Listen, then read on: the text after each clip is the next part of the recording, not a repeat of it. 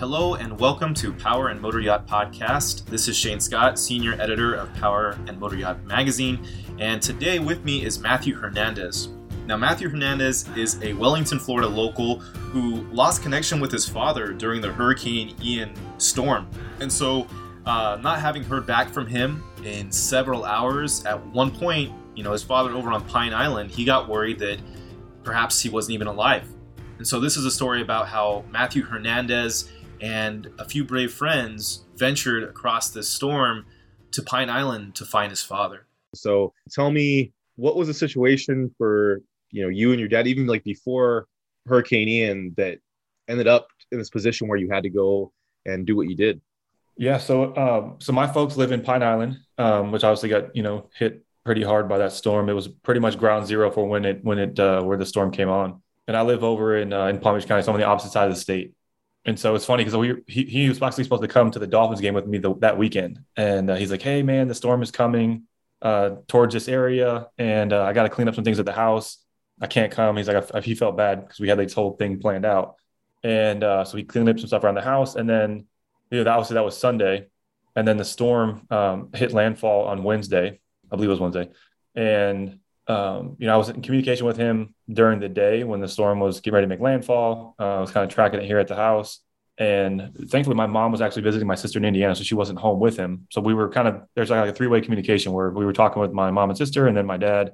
And, throughout the day, as the storm kept getting closer, he's like, hey, winds are picking up, the seas are rising. And then I lost communication with him right around like 2:00 in the afternoon. And right before that, he was like, hey, man, he's like, water's coming into the house. He's like, it's literally the water's all the way up through the backyard and the front yard, like the front yard's gone. I can't see it. And the water's now coming into the house. And they have a single story home, but thank God they actually have a 2-story garage that has like a loft on the second floor. Mm-hmm. And so as it started coming in the house, I could kind of hear the panic in his voice of like, hey, this is legit. And so I was like, hey, just make sure you get to higher ground. Like they have a dog. So I was like, grab Naya, grab the dog, get a couple of things. And I had told him already beforehand, like, make sure you stack up the things that you'll need in that loft in case you got to get out. Cause we heard storm surge, although we've never really seen storm surge like that, at least not that I've been aware of, but I knew, that's what caused all the damage. I was like, grab the documents, make sure it's in the safe, move some things to the loft to get him out. And so when we lost contact with him about 2:00, I had that uneasy feeling. I knew once that happened that the towers would be down for quite a while, and I didn't know when we would hear from him. And then, just seeing the devastation on the news and seeing how bad the water was rising in Fort Myers Beach, where most of the cameras were, for me, I was like, I just need to make sure that he's still with us, kind of thing. Yeah, I imagine that must have been pretty nerve-wracking to just kind of wait that out. Yeah, for sure. Wow. So it was 2 p.m. when it kind of like you lost contact with them. So where from that till you decide to make a move to do something? Yeah. So, I have a military background. I was in the Army for a number of years, right? So I kind of have that background. I have a couple of buddies that I grew up with that live in the area. And these guys are like avid outdoorsmen, right? They're hunters, they're fishers, fishermen. A couple of them are firefighters. So they're always there to help people. One of the guys works for Cito, and he's like, he's the big hunter. And so these guys are always helping people in kind of austere conditions, and they're used to being in the elements. And they also have, some of the internal fortitude to go do things that are kind of tough. So I was in conversation with these guys, like, hey, they're like, how's your dad? How's your family? And I was like, hey, I haven't heard from him. Like, I'm pretty sure we lost contact, and I don't know what the situation is on the ground, but I know how bad that area could be. And as we heard, like, hey, the bridge is out, I was like, man, now I don't know how long it'll take for anybody to go out there to check on them. And so, my parents have been there for 12 to 13 years now. And so I know the waters. He had a 22-foot Pathfinder. He had just kind of switched that boat out for a 23-foot Boston Whaler. And so I know the waterways there pretty good. And there's only one bridge to get on that island. And so I knew there'd be debris in the water. We kind of heard that in the news anyways. And so I said, we shouldn't take a flats boat there. We got to take flat metal bottom boats, right? So we got to take some John boats.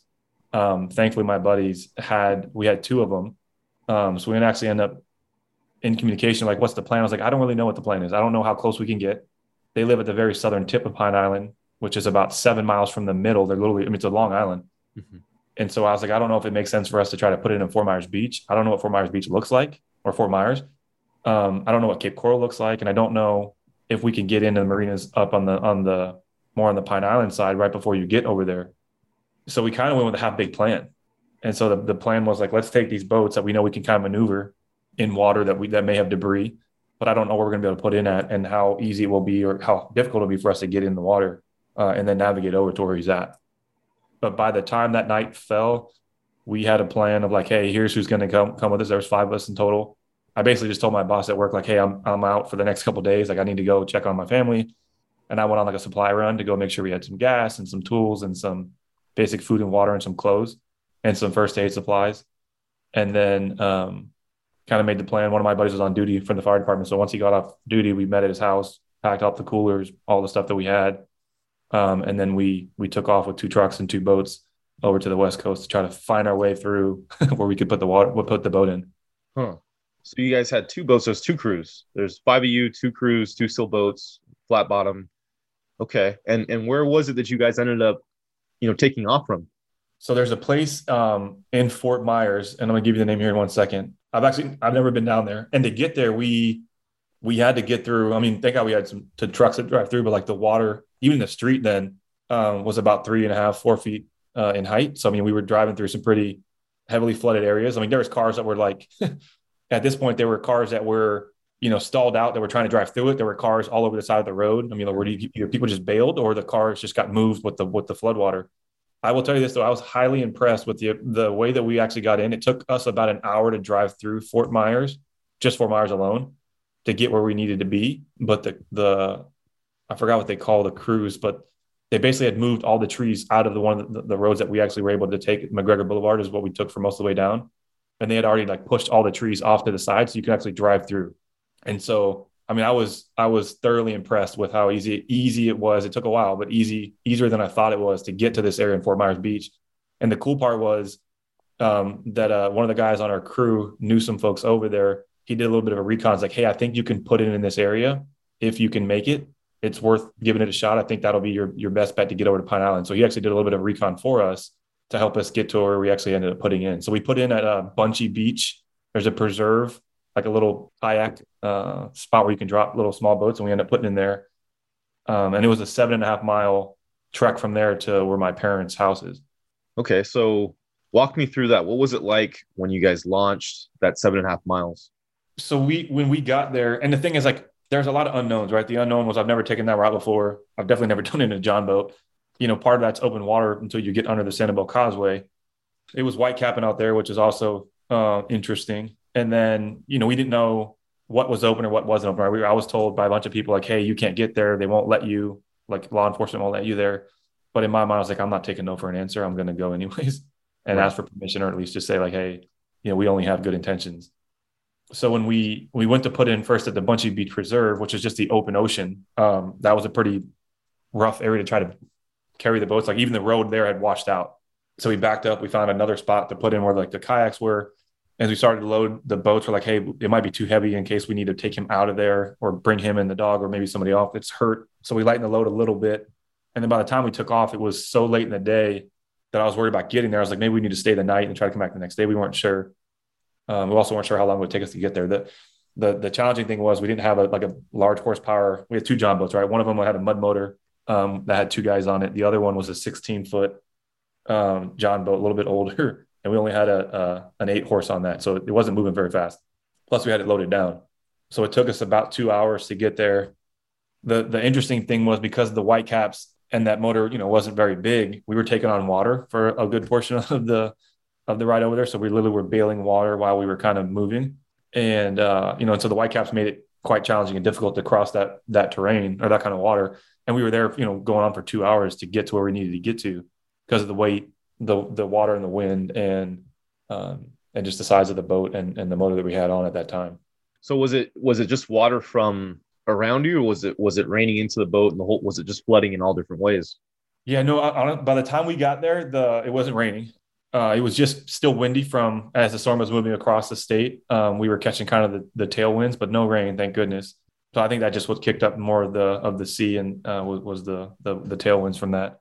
The ride back after we got there was the most interesting part because the gas can that we had that was connected to to the motor disconnected, right? And so we lost power to the motor for a minute, and it happened to happen right as we were getting back underneath the Sanibel Causeway, and like the sun is setting. So we told the guys in the mud motor, like, go ahead and find the point where we put in at, because GPS wasn't working. We had a handheld, but it wasn't the greatest.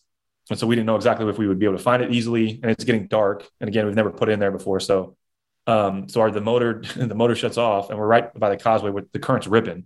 And so we had some oars in the boat, but you can't steer out of that. So we tried to paddle out for a second. I was like, we're not paddling out of this. We just need to steer the boat to where it doesn't pin us on the side against one of these pylons and we flip. So we just steered the boat to where we could actually go through the pylons, clear it, and then we got the motor started back up. But at one point I was like, if we flip this boat, like now we're going to be in need of rescue potentially. And, these crews should be helping people on the island, not guys that are going to try to help. Thankfully it didn't happen. So we steered out of it. We got the motor started back up, and then we got back literally as we came in, like the mangroves on the way back, the sun had set when we knew where we were. So we got back in right as daylight was gone across the horizon. Was there any other close calls along the way when you headed out there? It sounds like it was. I mean, you look at all the photos and the videos. I mean, people got tossed up by that. So, I mean, was there any close calls for you guys? Yeah, I mean, even taking once we got into the Pine Island area with the boats, there's so much debris in the water. Like we hit like this massive like cattle gate. I don't even know where it came from. When we first came into my parents' canal, I mean, there's a channel and there's a canal that breaks off into four different streets, I guess. So there's 4 canals that it kind of connects. And even in the entryway, we hit this massive cattle gate. And right before that, the storm had moved the channel. So like where you normally would come in at, and when again, we're in flat bottom boats, like there doesn't take on, it's barely like an inch or two in the water. Right. But when we came in at, it wasn't high, it was going down. So high tiding was in the morning. And so like we barely got over the top of the sand where it had moved the channel. So coming in there, and there was just so much debris in the water of the canal where they actually live. So that part's a little hairy. I think the most challenging part was just crossing the open ocean for the first couple of miles of trying to get out, just because of, again, we were taking on water. If we weren't bailing water while we were going, that boat would have probably sank. Or we would have had to bail and jump out and swim to the side of the bank. So that was probably like the most challenging. And then when we finally got there, I mean, that place was just a wreck. I mean, as you can imagine, like there were cars in the water, there were boats on land, like they were in people's yards. So, I mean, like the reverse of what you think how we left it the last time I saw it was kind of the opposite, where you had boats in people's front yards. You had some structures were completely ripped off and removed. I've been up and down that canal a number of times over the last decade plus, and it was almost hard to recognize.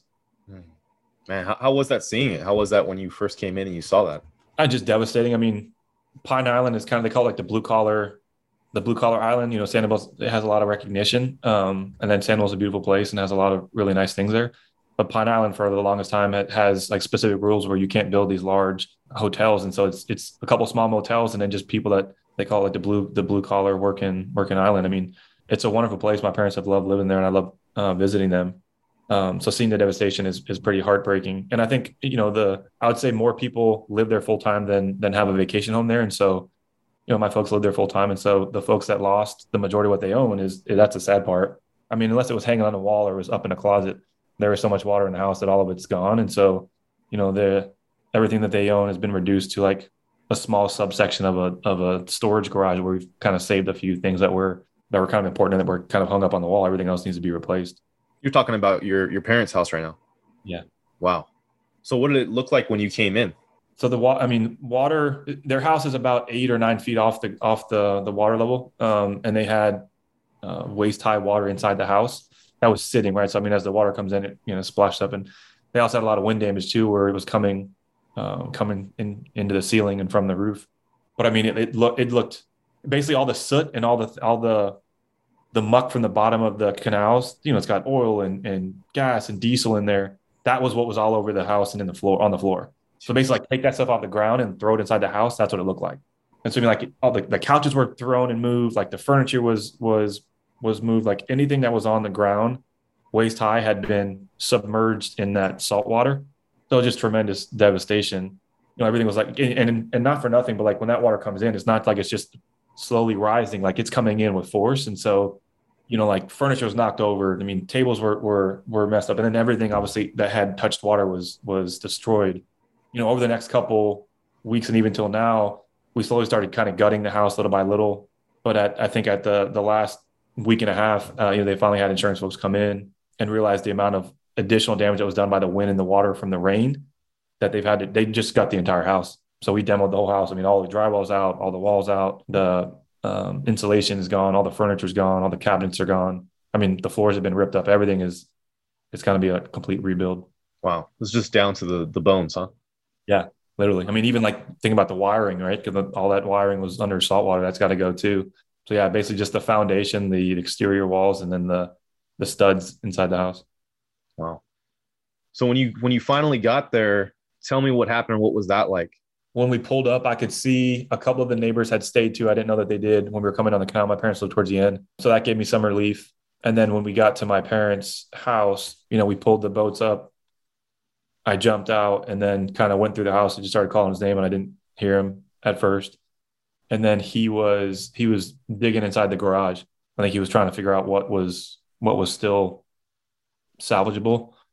And then he was like, "Hey, what are you doing here?" And I was like, "What do you mean? What am I doing? I told you I would come check on you." He goes, "I know, but I didn't realize you'd be here so soon." And I was like, "I wanted to make sure you were alive, man. Like I was worried about you, Mom, and our sister were worried about you. So was everybody else." The funny thing about my old man is he was a firefighter and a paramedic in the city of Hialeah, which is down in Miami-Dade County, for a long time. But he also worked on the FEMA and urban search and rescue teams. And he was like on that team in Florida at the inception when FEMA built these teams back in the early 90s.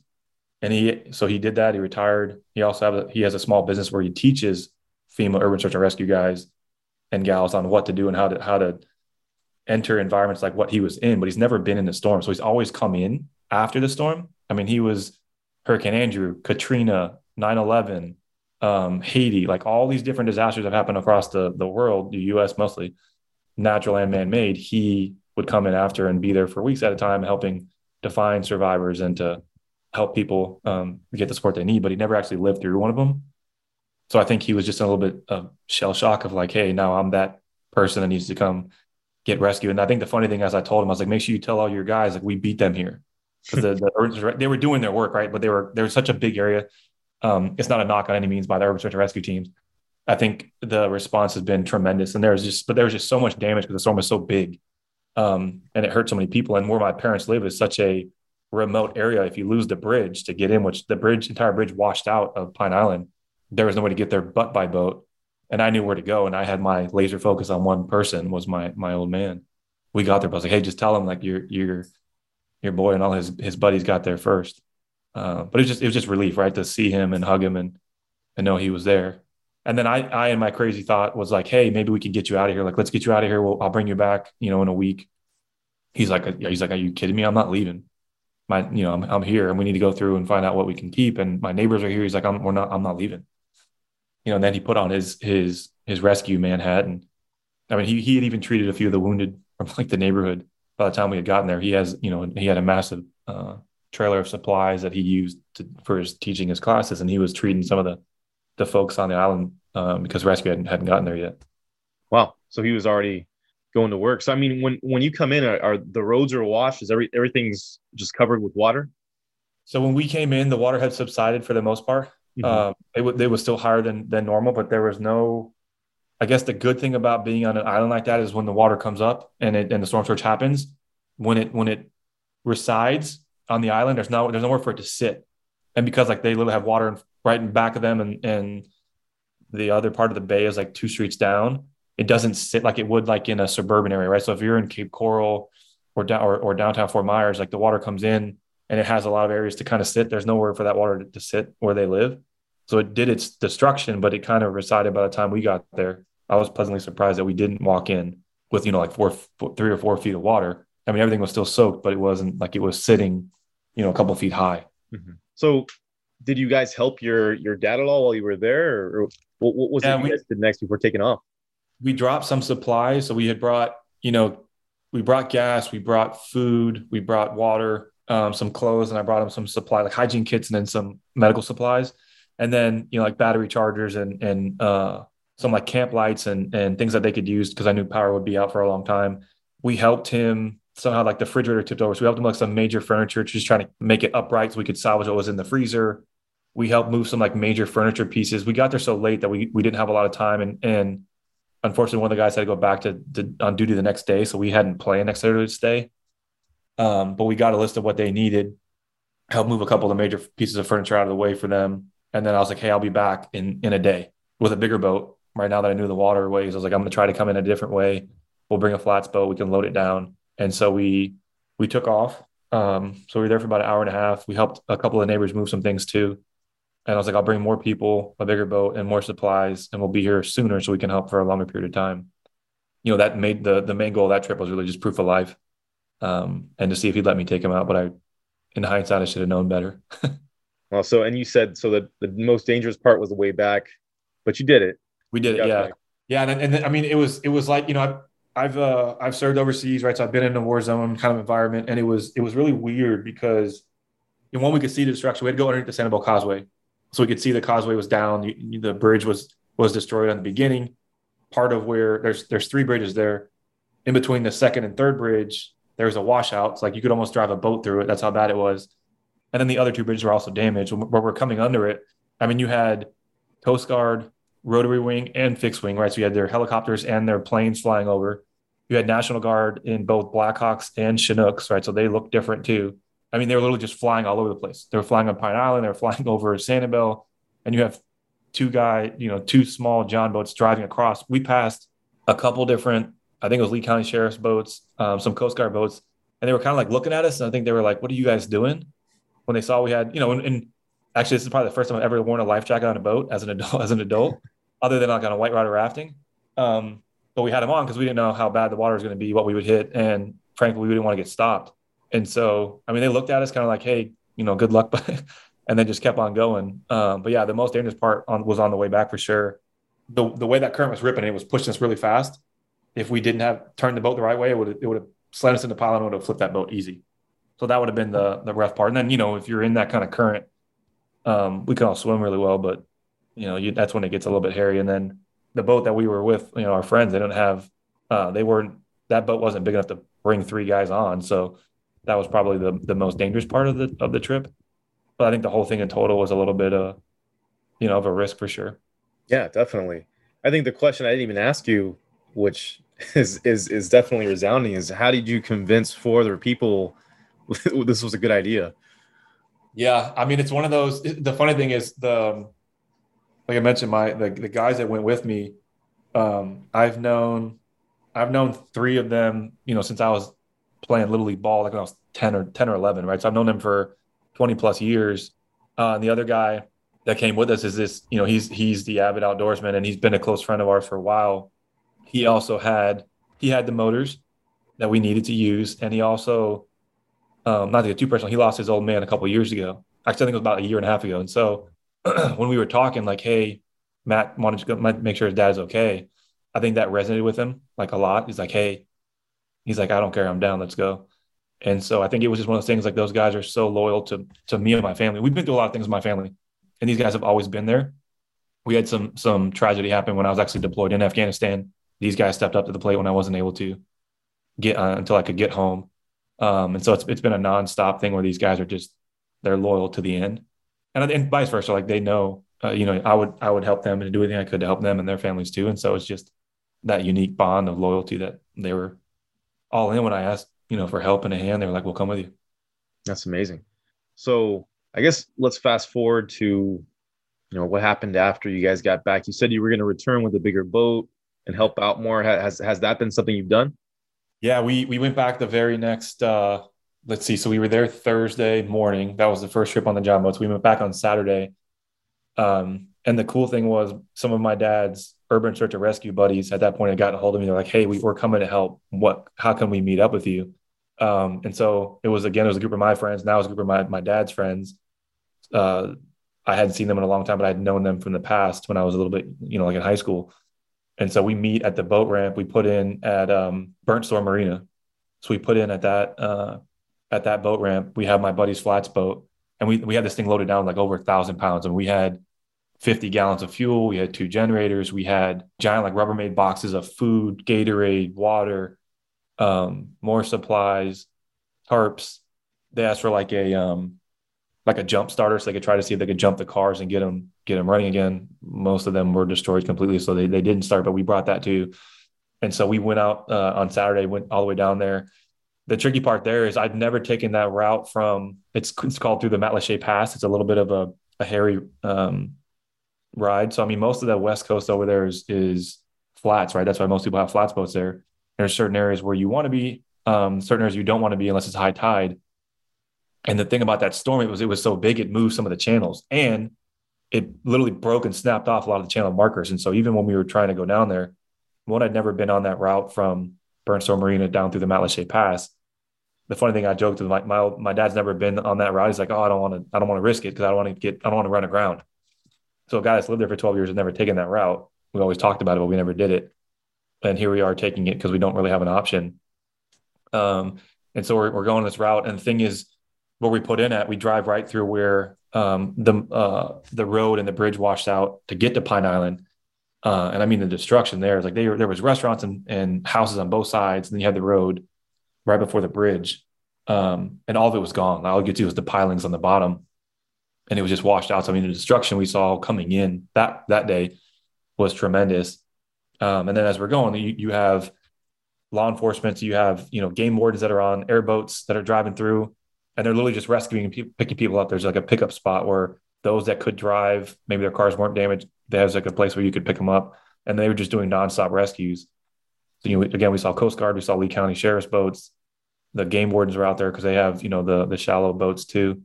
They again using airboats. And so we take off on this trek. It's like I think about like a 12 or 13 mile run to get to where my parents' house was. We did run aground once, again, because we were the channels moved a little bit, and we didn't have any tracks with my buddy's boat. He's never been out west out there. And then at one point we kind of stopped and we're trying to figure out where the channel markers were, because we saw like they were gone and it literally had snapped off, and so you can't see them. And a Lee County Sheriff's boat kind of comes up by us, and then he stops and turns around. And, we kept hearing like, hey, you can't get down there. You're not allowed to go down there. They're going to stop you if you don't live there, yada, yada. And he turns around. I'm like, oh man, we're going to get in trouble now. We're halfway down. He's going to say something. And he pulls up. He's like, hey, where are you guys going? And I was like, we're trying to get to St. James City, Paradise Canals, where my parents live. He's like, you know how to get there? And I was like, we've never been through this route. He goes, all right, I'll slow down. Follow me. So he takes us and escorts us all the way down. And then when we get right before the canal, he's like, hey, thanks guys for coming out to help. Really appreciate you guys. Turns out like he's from he grew up in the same area that I live in right now. And it was just one more example where we saw law enforcement, we saw first responders that were like thankful and glad other people were coming to help because there's so much need. So we get in there, and right before we get to the canal, into the canal, again, the water has moved the channel. And so we basically run aground trying to get into the canal. So I get out of the boat, we push the boat back, we walk around, we use the trolling motor to kind of go around where it was. And where it was blocked off, there's like one little small path. So we end up going through there. And again, I've been in that canal, I don't know how many times, but the water moved all the sand. And so it wasn't the same area. You had to adjust. But we used the trolling motor to kind of weave our way through and then get in. There was more debris in the water this time. But again, thankfully we kind of had been there and then knew what to look out for. Came in and had all the supplies now. And we had, a bigger crew of people, and we also had more gear. And so when we came in that time, we dropped the generators off. We kind of got that set up, and then we went house to house. I mean, we helped get most of the furniture out of my parents' house. We started ripping drywall out at that point, waist high. Then we kind of went to each of the other neighbors' house to move some of the beds and some of the dressers and some of the couches out of their houses, because the stuff is waterlogged, and whatever it weighed before, now it's double it. And so we helped both my parents' neighbors. There's some older ladies down the street it was just 2 older ladies in the house. We helped them move some of their furniture. And so it was kind of just walking up and down the street to make sure everybody had what they needed taken care of. Awesome. So I was going to ask, so your dad, when you found him the first time and even the second time, each time he's just up in this loft, just waiting for the water to go down? So by the time we got there the first time, I don't know, I think he had been staying in the neighbor's house. So the cool thing about Pine Island is, well, number one, just the people there generally speaking, they're good-hearted people. And I think the folks that lived there and that stayed through the storm now have this galvanized relationship. They've been through some things together.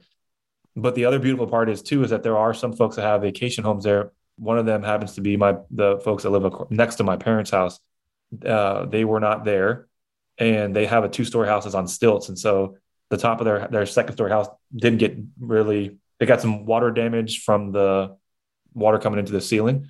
But it wasn't the storm surge that ruined, everyone else's homes. And so they got in touch with my dad, gave him the code to the house. And so he was basically staying in there. He's actually been in there, for the last couple of weeks, actually. Oh, wow. He's been staying there. That family has now actually even come down of like, hey, we're coming down to help. Like, so their house wasn't really that badly damaged, but they came down to help their neighbors, my parents included, and to make sure everything was being taken care of. And so, I mean, the amount of support and help that's come in has been insane. That's amazing. It's great to hear. It's inspiring to hear that a whole city or a whole town could chip in for each other, make sure everybody is doing okay. Not a doubt. Do you feel like you learned anything from this experience? I mean, I hope he's learned that maybe the next time something like this happens to get out. I think he wanted, this is the house that they live in, and it's kind of the only thing that it's what they own, right? Like my dad's the first generation. Actually, I'm the first generation. My dad was born in Cuba and came over. So like, he takes a lot of pride in what he has and what he owns. And they had a beautiful place there. I'm sure we'll rebuild, but he wanted to kind of protect what he had. And frankly, like, you don't protect anything when storm surge comes. There's nothing you can do. But I think he realizes probably now that there were so many people worried about him and his well-being, and there's nothing you can do. I mean, you pack up what you can, and then you come back afterwards. So I think maybe he learned some things. I think for me, it's just the validation of the guys that I love and trust that were there when I needed them. And then also just like how helpful the rest of that community was. When you go through adversity with people, it can either break you or it can make you. And like, I think it really galvanized the relationships that they have, and that just on the block that they live on. There's good people. My parents have been there for a while and know the folks, but now the families have been through a lot together. And so I think just seeing them come together and like the good silver lining out of a storm and the devastation of something like Hurricane Ian has brought out, there's some good stories that will come out of this, I think. Yeah, it's awesome. So then now the plan is just to rebuild, huh? Yeah, I think we're trying to figure out what the plan is. I mean, they do want to stay, they do want to rebuild. The question is, do we try to find a way to either go higher so that this doesn't happen again? And so there's companies out there that can literally lift your home. They're out of Louisiana. So we've actually had one or two come by to check that out. Or do we try to, build on top, or do we knock it down completely and try to go with a 2-story with stilts on the bottom? So I think we're just trying to figure out how do we keep the home where it is, but the plan of how we actually make that work is kind of up in the air. I'm assuming that's an issue for a lot of the people in the area.